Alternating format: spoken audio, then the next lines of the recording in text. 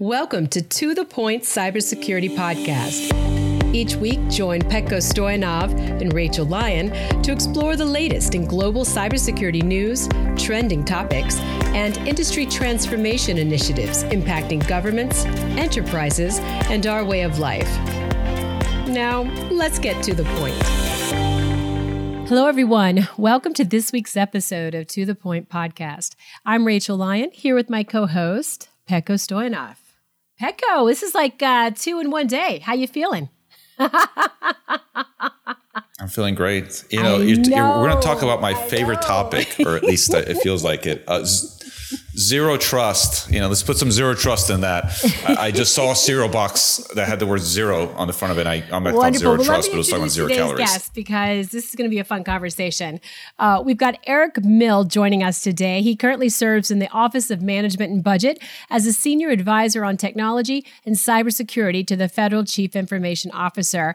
Welcome to the podcast, Eric. You have such a great background. I can't wait for today's discussion. Thanks, Rachel. Thanks for having me here. So, Petko, I'm going to let you lead this one off because I know this is your favorite topic. Yeah. So Eric, can you tell, we can talk into zero trust, but I'd love to get your take on, you've worked everything from nonprofit to industry to government.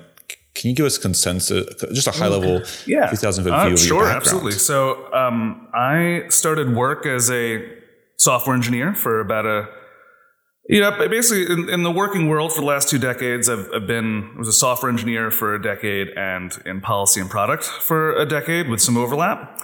And so I graduated school in 2005 into what was not yet recovered from the dot-com bust field in computer science, wanted to do web development.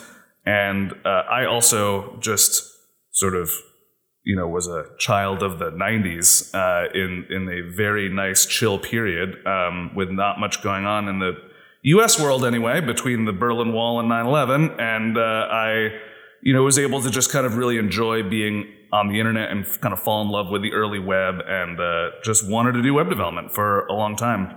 So I did that for several years, eventually found my way to D.C. into a nonprofit called the Sunlight Foundation, which is a transparency nonprofit that does not exist anymore, but was around a 50-person strong nonprofit that in other countries would be called an anti-corruption organization, an anti-corruption NGO.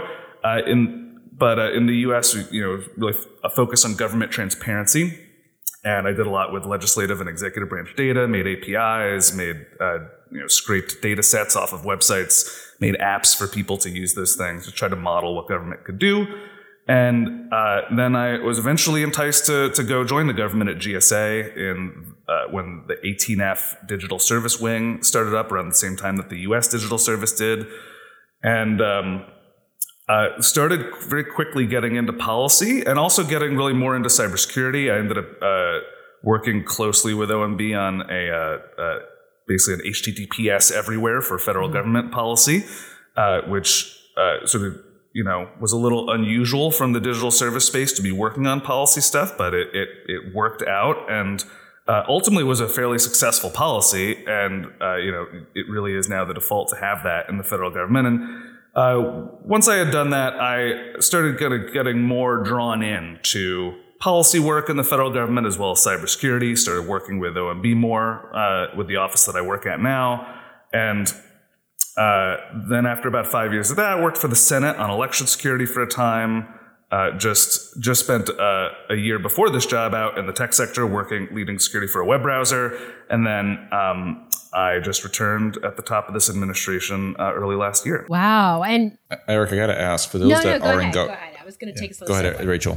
No, I was like, wow, it's such a background with, you went from web to policy to cyber to, awesome. Hey, I'm not going to work in government. I'm going to go to industry and then go back to government. Like, it's such a dynamic, diverse, but at the same time, what have you learned from industry that you bring back to government? I got to ask that. It was really helpful for me working in the private sector for the first few years of my career, because that really, I just spent about 3 or 4 years at for-profit organizations just becoming decent at a craft, right? And getting the discipline of software engineering, just really focused on results. And there's this thing too about software in general, I think, where it is kind of this weird priesthood, honestly, in society where, it feels impenetrable for people to think about and reason about and can often feel a little unnecessarily magical.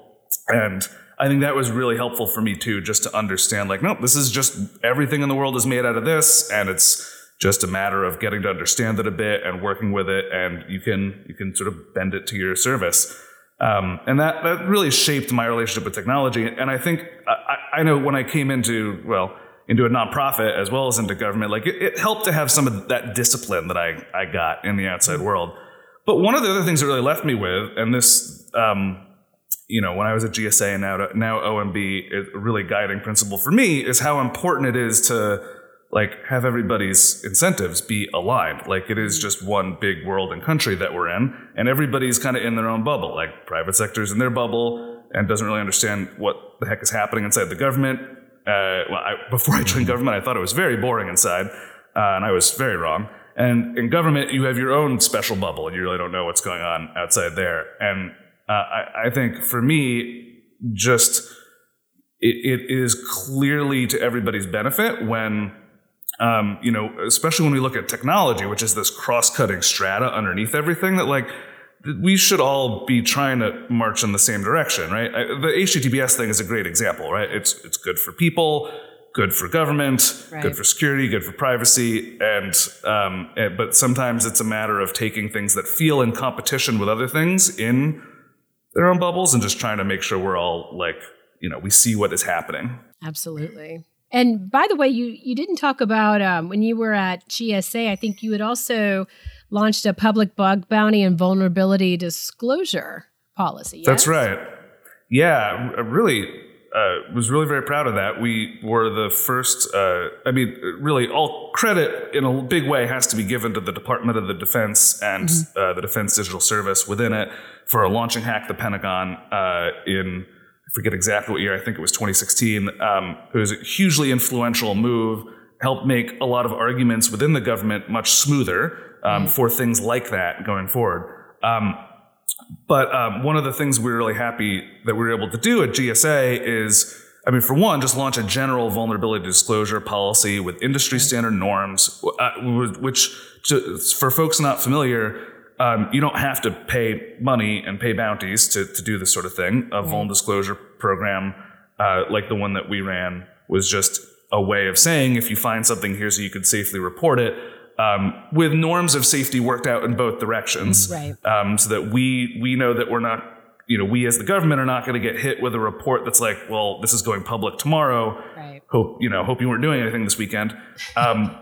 And they can also feel safe that, they're not going to get a nasty gram from a lawyer afterwards. Right. And those, and even if those fears are not even if there's a mix of perception and reality to them, it's really important to put them to rest. And so yeah, we did the first in the civilian government, the first vuln disclosure program, and we set up a bug bounty as well for some of our most mature programs. And that was a really powerful experience that, it was something where I was also, able to see and interact quite a bit with folks in the outside world and just go back and forth with them about the technical impact of different things, and served me very well in the Senate because one of my main focus areas there, I worked for the Senate Rules Committee, which has jurisdiction over federal elections and campaigns, was on vulnerability disclosure, and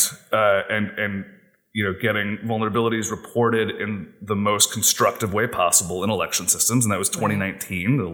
That was on a lot of people's minds. Yes. Something of a simpler time, even in retrospect, but yeah, very helpful. Eric, you've been part of so much of the, let's encrypt everything to let's make sure we've got the right vulnerabilities identified at the right time.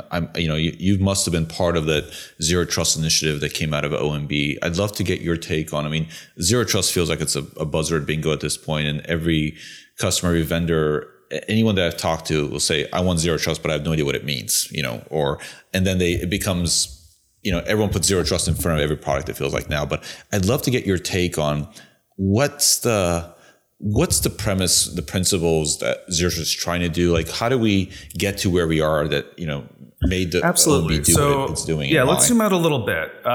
So yes, OMB released at the top of this year what we call the Federal Zero Trust Strategy. That's one of the many things that we did as a result of last year's Cybersecurity Executive Order. So that executive order was a big, sweeping response to a couple of big national events in cybersecurity. And it called for a whole host of things from different agencies, some of which affects the private sector, some of which is geared towards agency operations. For those not familiar, I mean, you have an audience, I know you focus a lot on federal government issues, but for those not familiar, the Office of Management and Budget is the part of the White House that tends to focus on how agencies work. And the Office of the Federal CIO, Federal Chief Information Officer, is part of the sort of management side of OMB that is responsible for policy and cybersecurity of agency operations. So that HTTPS memo that I mentioned earlier, for example, from 2015 was issued by this office. And the Cybersecurity Executive Order, which is a product of the whole White House, calls for many things. OMB is called upon a number of times in it to provide guidance to federal agencies in a number of areas. And so one of them was zero trust. And this also, I think, ends up functioning in many ways as sort of our umbrella cybersecurity initiative for the Biden administration from OMB. And it references a few other memos in it that also came out of the same executive order, but really covers a sweeping set of ground. So zooming out on what zero trust is, and I think we observe some similar things, right? That it's a heavily used term, and it can be applied to many kinds of different things. And when words get into that state, which obviously is to some extent a measure of success, right? But when it gets into that state, it can be a little hard to grab onto it, right? And so what we wanted to do was take the very serious and important principles at the heart of what zero trust is meant to be, and try to grab onto them where we can, and say, okay, in these areas, these are going to be some of the most important things we could ask you to do over the next few years. Some of them short term, some of them medium term, and some of them really, the beginning of a longer term shift. But let's try to break them into reasonably organized themes. We did not want to do a big reference architecture of every single possible thing you could think of. At least other people are doing that. Those are very important. The Department of Defense has done a great one. We're very focused on, for the civilian government, what are the key areas that both represent the most important principles that zero trust is meant to contain, and then what are some of the most significant technical priorities that, if we could see agencies do these things, we'll feel in a much better place. Zero trust comes out of this history. I mean, if you have a few different guests on your podcast, you may get different takes on exactly this, but the take that I will give you is zero trust really emerged from this push towards least privilege and preventing lateral movement. The techie way I've heard some people like to put it is saying, well, it really should be zero implicit trust, because what it is trying to do is it's not literally that you could just never have any trust in people or in components or anything, but it's trying to have you actually reason more explicitly about where that trust is, and so that you can put it in the place that you can manage it effectively, as opposed to just kind of letting it sprawl throughout your organization. So, I think it's fair to say that the original and sort of classic example of this is the concept of, your internal network, your VPN, your intranet, where, and this is changing now as we all go through this, but conventionally and still in many places, for the last, 1 or 2 decades, there has been this model of the network perimeter that, when you get through that gate, you have a lot of stuff that you can just talk to and see and visit within your organization by connecting at that layer. And that puts a lot of implicit trust in that network, right? So if just by virtue of, having your IP address come from a particular range, you can all of a sudden see and access some things that you otherwise couldn't, then you have put a whole lot of trust in really any network component that might allow you to get an IP address in that range, right? Just to put it in kind of the technical language of it. But it's actually not, as the world has gone on, it's really, you have to expect that eventually an adversary is going to be able to get to emit some requests from inside your network. The classic example of that is, just phishing an employee successfully and getting them to open an unsafe attachment or something. That was the publicly disclosed and famous example in the Aurora attack that Google disclosed back in, I want to say 2009. There's, an unsafe flash version and then somebody has a vantage point from within your organization. And I think we try to say this in the strategy really as explicitly as we can, which is that you just have to basically prepare for any one piece of your organization to be compromised at any given time, and try to construct something that is resilient to that. So, in security, in InfoSec land, it's called the principle of, there's a few different principles there, but one of them is the principle of least privilege, that you want to take each of your components and give them only the amount of privileges necessary, right? So if you have a monitoring tool in place on a server or on your network or on a phone or whatever, you should constrain that tool to just be able to read stuff and not be able to actually change anything on the device that it's on, so that, yes, if it's working in the way it was intended, there's no risk. But if it is compromised, then you want to limit the adversary to just monitor, right? That's as a simple example. But that's an eternal principle of information security that we try to reflect in our strategy, and that I think a number of the security initiatives that are most interesting and successful in the world today are trying to deliver in a way that is reasonably easy and not burdensome and interoperable for people. So that's one take. Eric, the way you make it sound, the more I think, and most people are familiar with Zero Trust for network access, but Zero Trust has got multiple pillars in the way Cisco defines them. There's the identity, the device, the network, but then the app. But in the way you're describing it makes me start thinking about it's almost taking multi-factor, instead of just one factor, but multi-factor across all your applications. So don't just verify based on the fact that there's an IP. Don't just verify based on credential, but verify based on the credential, the device they're coming from. You've checked the device, maybe the network, and then give them access. So if you've got to hit all three, and it's extremely difficult to hit all three at the same time. That's not a bad way of thinking about it. It's interesting because you've seen some of the big organizations, Google and Microsoft are the most prominent, both actually move to a sort of internet-first model where they don't even have an internet or are moving in that direction. Mm-hmm. But then you also see organizations, there's a big focus on secure access service edge things that, sort of move the network tunneling to this kind of per app model, more constrained space. And you can find stuff all along the spectrum.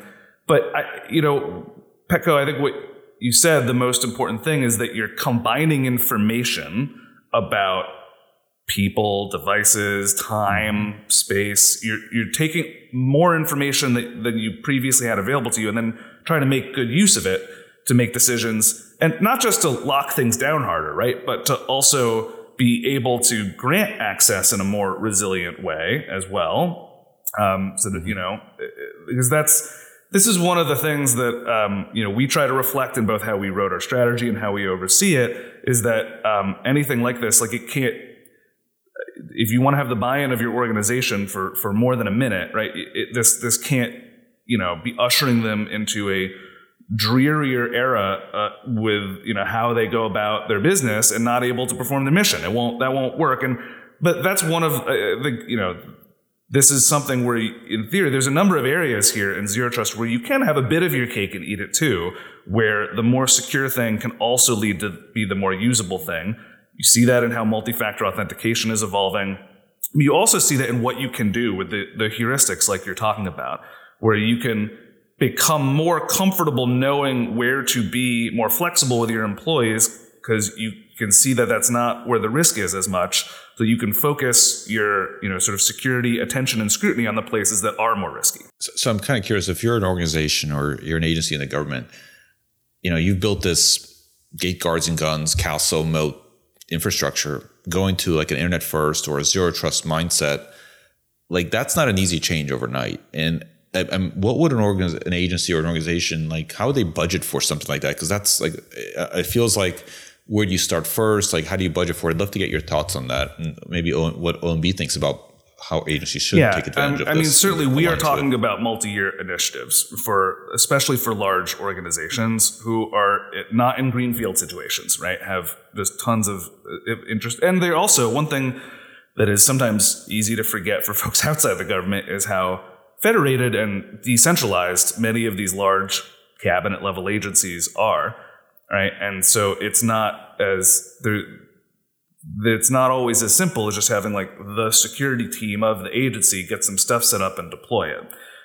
So in that environment, and obviously the federal budgeting environment is a complicated place, which involves two branches of government working together. But agencies are taking a variety of approaches. You see in our zero trust strategy, we ask for funding estimates for agencies over a few fiscal years for what they would need to accomplish the things that we're asking of them, knowing that that's going to vary quite a bit on the kind of agency, where they are in different areas. We also have, it's been one of the big focus areas for the Technology Modernization Fund. For those not familiar, the Technology Modernization Fund is it's administered out of GSA. It is there's a board that is chaired by my boss, the Federal Chief Information Officer, Claire Martorana, and along with other technology leaders from around the government. The American Rescue Plan, the reconciliation bill or law from early 2021, at the top of this administration, provided $1 billion with a B into the Technology Modernization Fund. A significant amount of that has been awarded, and one of its big focus areas has been zero trust. So we awarded, in the first set of awards from that, there were 3 agencies that received money for zero trust architecture. There have been some more since, and that's going to continue to be a focus area for that fund. The Technology Modernization Fund is able to, it's an executive branch administered fund that is able to, and it oversees things with sound fiscal principles and gives out money in tranches and has metrics and performance associated. But it's something that, can supplement the different efforts that agencies and government are engaged in to try to get folks reasonable cybersecurity funding, and especially to be able to surge at different times to meet acute needs like we are experiencing. Yeah, I think that's the key, is the surge, because most government has, hey, our budget's flat, or we're up a small percentage, think social security kind of thing. And then, wait, I have to spend how much to make this change? I don't have that in the budget. And this allows them to kind of, with the prior coordination and planning, plan for change or organizational structural change. That's awesome. Before we were talking about an interesting topic and how cybersecurity, prior to this recording, you used a word which I was like, it's really interesting. You said cybersecurity is really about democratizing the investment, or how did you phrase it? Don't want to mess up the words there. You had such an eloquent way of saying it, but I think I'm it not applies remembering to the this. sentence you're talking about, unfortunately. Democracy investment, is that? Yeah. It talked about before, if we, yeah. So. Yeah. Yeah. So, that's for me, as I mentioned, I used to work for a nonprofit focused on, building robust democracies and having a more effective government. And I was a part of our international program. And so I traveled around the world a little bit, getting to know how governments worked, how legislatures worked in other countries. And, left me with a profound respect for the community of folks around the world and in the United States working to support democracy, and it helps you not take it for granted. Right. And that is only more apparent with the passage of time. I didn't always work on cybersecurity. I've only really been working on security things for 8-9 years, something like that. And for me, I really, the reason I keep putting my time into that is so that we can, continue to make a more stable world that, creates a overall better situation for people and society to thrive. And really the guarantees you want with a world that is more secure from an information perspective they're very similar to the goals of what you want from a more democratic world. And I do think that when people look around and, they see important institutions having a difficult time securing themselves from all sorts of different kinds of actors, some very imposing and sophisticated and some less so. And, as the year after year goes by and it just doesn't seem like things are very stable and, you've maybe various people on this call have had their information breached at one point or another, right? That doesn't help with the struggles that we face around, building a more trustworthy government and showing people that democracy can work. And so for me, that's been a through line of my career, and I do think that it's particularly salient right now. Yeah. I guess you could say if you invest in cybersecurity, you're really investing in democracy when you think about it, because the core of cybersecurity is the availability, the integrity, and those are just the core principles of any government or any institution, any organization you might have. The data, the email you receive from whitehouse.gov, you hope it's whitehouse.gov. You checked, and it's not some other email address from decades ago that you might have seen. And the website you're going to is that because you trust them. Integrity and availability are such key elements of the government and certain parts of confidentiality. It is more than cybersecurity, right? I think there was a big wake-up call when healthcare.gov struggled in its launch some years ago that certainly contributed to the creation of multiple digital service teams in the government and many people entering tech policy from the technology community who hadn't previously thought about it. And that's, cybersecurity, like other parts of digital service delivery. It's like, well, the social contract is now implemented through software. So I hope it works, and I hope it works well. Speaking of social, though, can we segue a little bit? But it's because you've had this really robust career. I'd be interested in kind of, we're always like, how do we get ahead of the cybersecurity threat? And you look at things like social media and social engineering, and how do you mitigate things like that? It's, is that a policy discussion, I guess, Eric, given your background? But it's something that I think about a lot. How do we get ahead of this? And there's new social networks created all the time. I'm a big fan of TikTok, I'll admit it. And, I read all the concerns with that. But how do we address it? Yeah, it is obviously that's, you're talking about one of the issues of our time. It is a multidimensional problem with both policy and technical issues. I don't know that I could do a fulsome coverage of all of the different policy engagements that could tackle misinformation here. But I will say there are, though, I will point to a couple of areas in our Zero Trust strategy that do try to speak to some of this stuff, right? So, you mentioned social engineering and with phishing being a very close cousin of that. I would say possibly, one of the places maybe our most aggressive piece of our Zero Trust strategy is on making the federal government technically resilient to phishing and social engineering.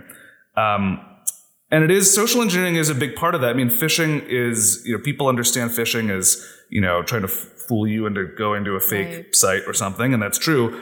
Actually, more recently, too, you've seen simpler, more dispiriting attacks on organizations and companies that are even just, taking advantage of, I think the word people are coining for it is MFA fatigue, right? Like push notifications sent to phones until you just give up and hit approve, which some small percentage of people will do. And if your organization isn't ready for that, it might just take one. That's,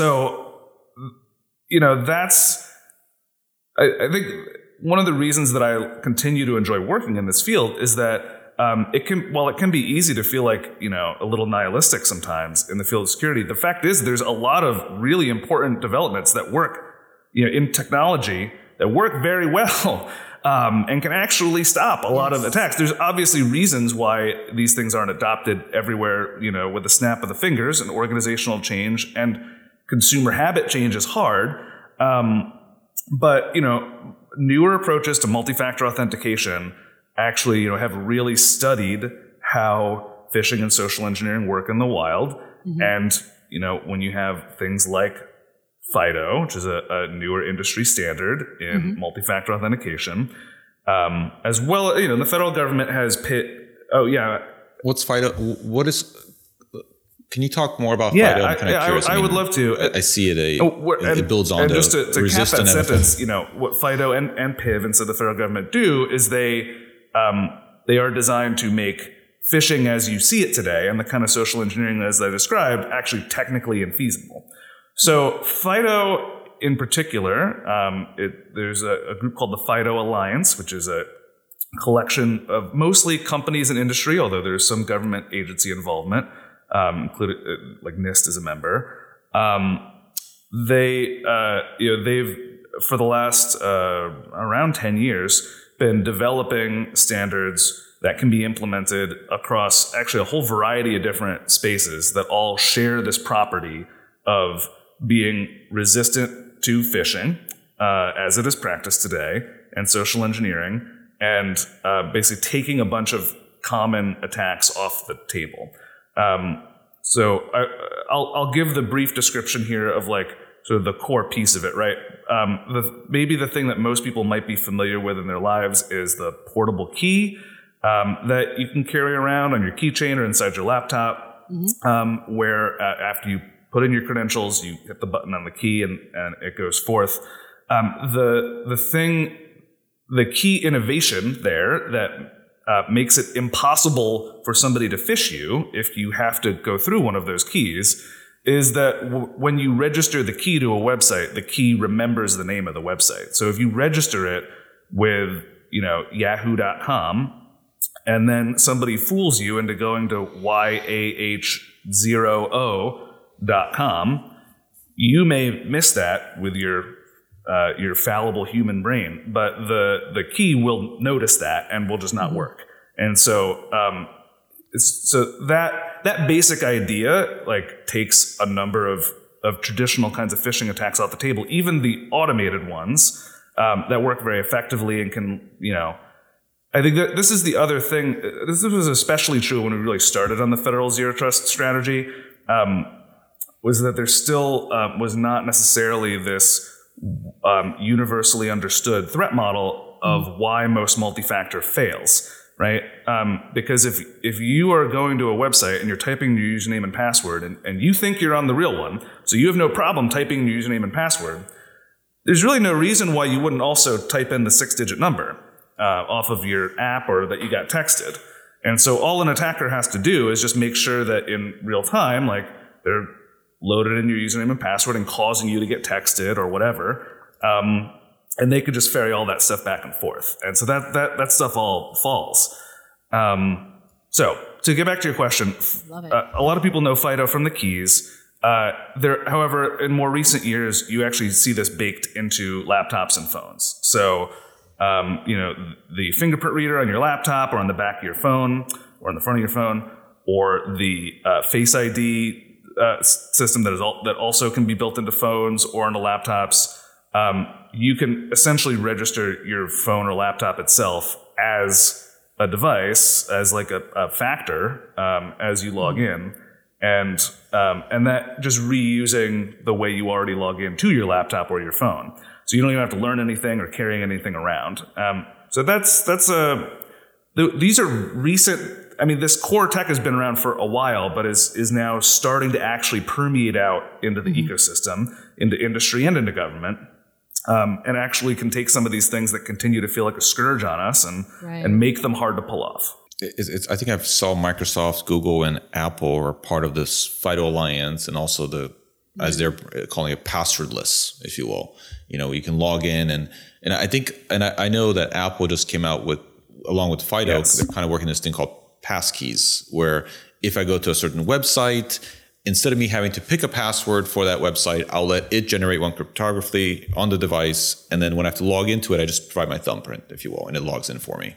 So if we take the principle of, I know I have friends who always ask me, on planes, they're like, well, what should I do as an individual to protect myself from cybersecurity? And I start with MFA, and then I say, get a password manager is the second thing, and get a unique password for every single website. In a way, this provides a unique one-time, password for every single website. No, that's right. And I mean, I think, when you look around, you see efforts to make this stuff passwordless, and that those are, that feels like where things are going, right? And I think I have a password manager, and I recommend everybody that they use one as well.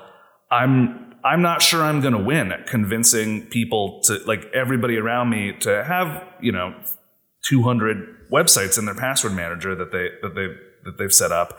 And it probably is important for us to move beyond that. The federal government is actually, in many ways, ahead of its time on this, because for a long time, we have had PIV, personal identity verification, these cards that are issued, and we do passwordless authentication for all kinds of things in the federal government. One of the issues that we face is that, the way in which PIV works, the technical protocols under the hood, work okay for an enterprise like the federal government, but haven't proven to work that well for other organizations or for regular people. And for a number of reasons, it has taken other efforts, FIDO's being the premier one, to start making something that can kind of transcend those boundaries across enterprise, personal use, and just kind of bring in new patterns that seem to interoperate very well. I'm still remembering back when the PIV came out, and then you had HSPD 12 and all these other policies that started consolidating. It sounds like the government's going ahead of passwordless and going beyond that. Where do you think cyber and passwordless or FIDO is going for? Well, for I think OMB what we're focused on, in the federal zero trust strategy, what we say there is, from a policy perspective, we're just insisting on phishing-resistant authentication being used all the time, right? And I think it's that all the time that is the challenging part, right? So, as I mentioned, you can find PIV all over the federal government, but for a variety of reasons, technical reasons, human reasons, policy reasons, it rarely is able to cover 100% of the situations people find themselves in all the time in their work. And so many agencies have all kinds of different recovery flows, alternate things that support work. And what we say in the federal zero trust strategy is we expect that there's going to have to be alternatives to PIV that are used alongside it, and in order to create a consistent bar where we don't have to have these methods that we know fall somewhat trivially to a motivated actor, that we don't need to have those around in the federal government over time. There's I think that has been the reality in the federal government for a while, which is we have a lot of use of PIV, and PIV is very ahead of its time and very powerful. And then there's all these little, cases that it can't handle. And so what we need is a strategy that brings agencies to a place where they are using a variety of phishing-resistant tools and form factors and giving options to their staff, so that through the actual entropy of life and mission delivery as people experience it, they're able to keep to that high standard. Yeah. Eric, it's kind of interesting. Like, I love how you're not directing them to buy some specific technology. You're saying, here's what the problem is. You guys figure out the how. We'll tell you what the what is. And the what is phishing resistant MFA, or it's enterprise identity solutions. And you can figure out which ones you want to deploy and then use TMF. Are there anything else that, like, if you had I wish top 3 things that agencies, organizations should do, that they should be, that they should, I love having top 3 or top 5 lists. Rachel knows that.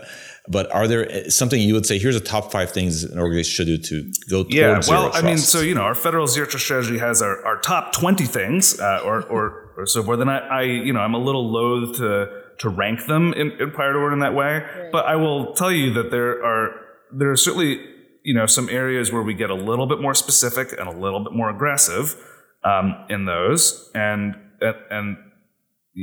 because of how important that they are. Right, and we just talked about MFA for a while. We talk quite a bit about encryption in transit in the federal zero trust strategy, and in particular the importance of encryption inside the network, of not just assuming that because it's in your internal network that it is fine. In particular, really, making sure to talk about the fact that it's not just a confidentiality thing, right? It's not just about people being able to see the traffic. It's also about being able to modify that traffic. And so you could take traffic that doesn't seem sensitive on its face, but if modified in a certain way, could possibly cause different things to happen that are unexpected, right? And so we really lean on that. We also talk a little bit about the tension between network level visibility and network level encryption, and and some of the risks involved there that agencies should consider. We also, so another area which we go into quite a bit of detail on as a theme is around application layer security, right? So one of the big themes here of this whole conversation has really, I think you could characterize an element of zero trust as shifting the emphasis away some from sort of layer 4 network level stuff to more application layer concerns, protocols, logs, and things that are more that are more varied, and in particular because that's where a lot of the attacks are. They're in application level vulnerabilities where the application doesn't behave the way you think it should, and it could be things as simple as just looking at the URL in a web application and changing one number to another number and wondering if it will work, and it takes you to something you weren't supposed to see, right? Like we are trying to direct some more attention on those kinds of vulnerabilities. Agencies do care about those things, and they scan for different kinds of application layer vulnerabilities, and some agencies, will do more work to really dig in and test those things. And I think what we're really calling for is a pretty consistent bar. And, we certainly want vulnerability disclosure programs to play a huge role in that. That is a reality check of having the world be able to tell you when they find things that don't work. We want agencies to really have consistently strong muscles for that kind of stuff inside their organization. And, things that no WAF, no web application firewall is going to catch, things that no scanner is going to detect, but things that require really analyzing how the application works. So those are a few areas. Nice.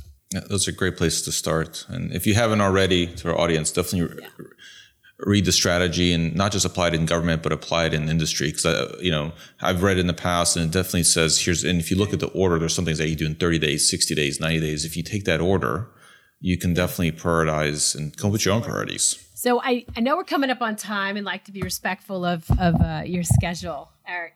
But I'm always curious. What are you reading? You're reading any good books, or have you got a finger on a great book that is coming out? And it could be security related or not. I mean, we had a guest on who was reading Dave Grohl's biography, which I didn't know he had a new one out, so I ran out and bought it. I'm always looking for great suggestions. Man. My reading habits certainly do atrophy the busier I get in life. I can imagine, yes. Although I will say, after watching the Dune movie, I'm rereading the Dune books, and those are yes. Great airplane fodder. Absolutely. Yeah. I do find that a lot of these times, how I follow things in the security world, it's a lot of it's splintered into a million pieces. It's it's on social media, it's on Slack, it's through occasional blog posts, it's all these different places. And so that's a little hard to just, think of like one name to recommend, right? But it's, right. I do think though, for me, it has been very important to just like stay out there, right? Like, yes. Stay out of the bubble and see what people are actually talking and arguing about, and yes. Especially when they argue. Exactly. It's my favorite. I mean, given that, like, you've done so much in terms of public sector, not-profit, and industry and government. Is there any book you'd recommend as required reading for anyone in cyber, regardless of where they are? And keep it very open-ended. I mean, it could be technical, non-technical. I'm just kind of curious. Is there a book that says, I wish more people read that? If you have one. Yeah. I know I put you on the spot there. That's really hard. Yeah. I do think these are not books, right? But there's definitely some essays that have been really impactful on me. There's a classic one, which, a lot of people know as Reflections on Trusting Trust. I don't know if you're familiar, but it is a sort of famous speech given by a professor whose name is slipping my mind, which is embarrassing, but is essentially this idea of, if you compromise the compiler for the code, then, and then replace out what you did, your attack can live forever undetected. Right. And, it both is intellectually interesting for, the recursive aspect of it, as well as just, helps kind of remind you of it's all software under the hood. And, there's sometimes there's no one particular policy that can help you. Another thing I want to, just from like a least privilege perspective, another paper that was really impactful on me, I saw it at a presentation at CCC some years ago, was by Joanna Rutkowski, who's called The Stateless Laptop, and involved this theoretical idea of a laptop where all the firmware of each of the components inside the computer was put onto like a removable card in a write-only or read-only form. It's a laptop that's probably not going to exist because the economics, are very challenging with something like this. But the idea was, all of these places that attacks can live within your computer. Like, we're now more familiar today than we used to be with like hard drive microcontroller compromise, things that sound very esoteric, but they're like the 8 different places in your laptop where things can live and happen. And that idea of like just taking them, moving them all out, and having them in a immovable place, and also putting it in your control. It was even if it ends up just being a thought experiment, it was, for me, it kind of reminded me that you can always kind of rethink what you see around you. Yes, exactly. And that's how you get there, right? I mean, even these kind of, it'll never happen, but nowadays we just don't know. Anything's possible. And, in getting all these great minds together and bringing in all these diverse thinkers, that's how we get there. To make things like that a reality and get, I don't know. I mean, I'm always trying to be an optimist, Eric. Are we going to get ahead of this cybersecurity threat? I mean, is that in the cards for us in the years ahead? Well, I told you, the things that motivate me is that there are things that work. Like it is actually possible to take the things you see around you, the bad things that happen to people, and if you can do something about them. The bigger problem is, it's kind of the non-technical part of it. It's the organizational change management. It is just getting people to focus, getting priorities aligned, and following through. Yeah, absolutely. And I have to say, it's been great to see this administration's focus on cybersecurity, because I think that helps. Kind of all boats rise when we're all kind of collectively thinking about the problem together. And that gets me excited for the future, for sure. Mm-hmm. So, well, Eric, thank you so much for joining us today. This has been wonderful. I mean, we could have, probably 18 conversations on these topics because they're just scratching the surface. So thank you so much for sharing your insights and perspective with our listeners today. This has been wonderful. Oh, absolutely. And thank you for the interesting questions. I really enjoyed the conversation. Awesome. All right. And to all of our listeners out there, thanks again for joining us this week. Don't forget to subscribe. It's right there, ready to be smashed. And you get a fresh episode with Eric right in your email inbox on Tuesday. Everyone, be safe. Thanks for joining us for the To The Point Cybersecurity Podcast, brought to you by ForcePoint. For more information and show notes from today's episode, please visit forcepoint.com/gov-podcast. And don't forget to subscribe and leave a review on Apple Podcast, Google Podcast, Spotify, or Stitcher.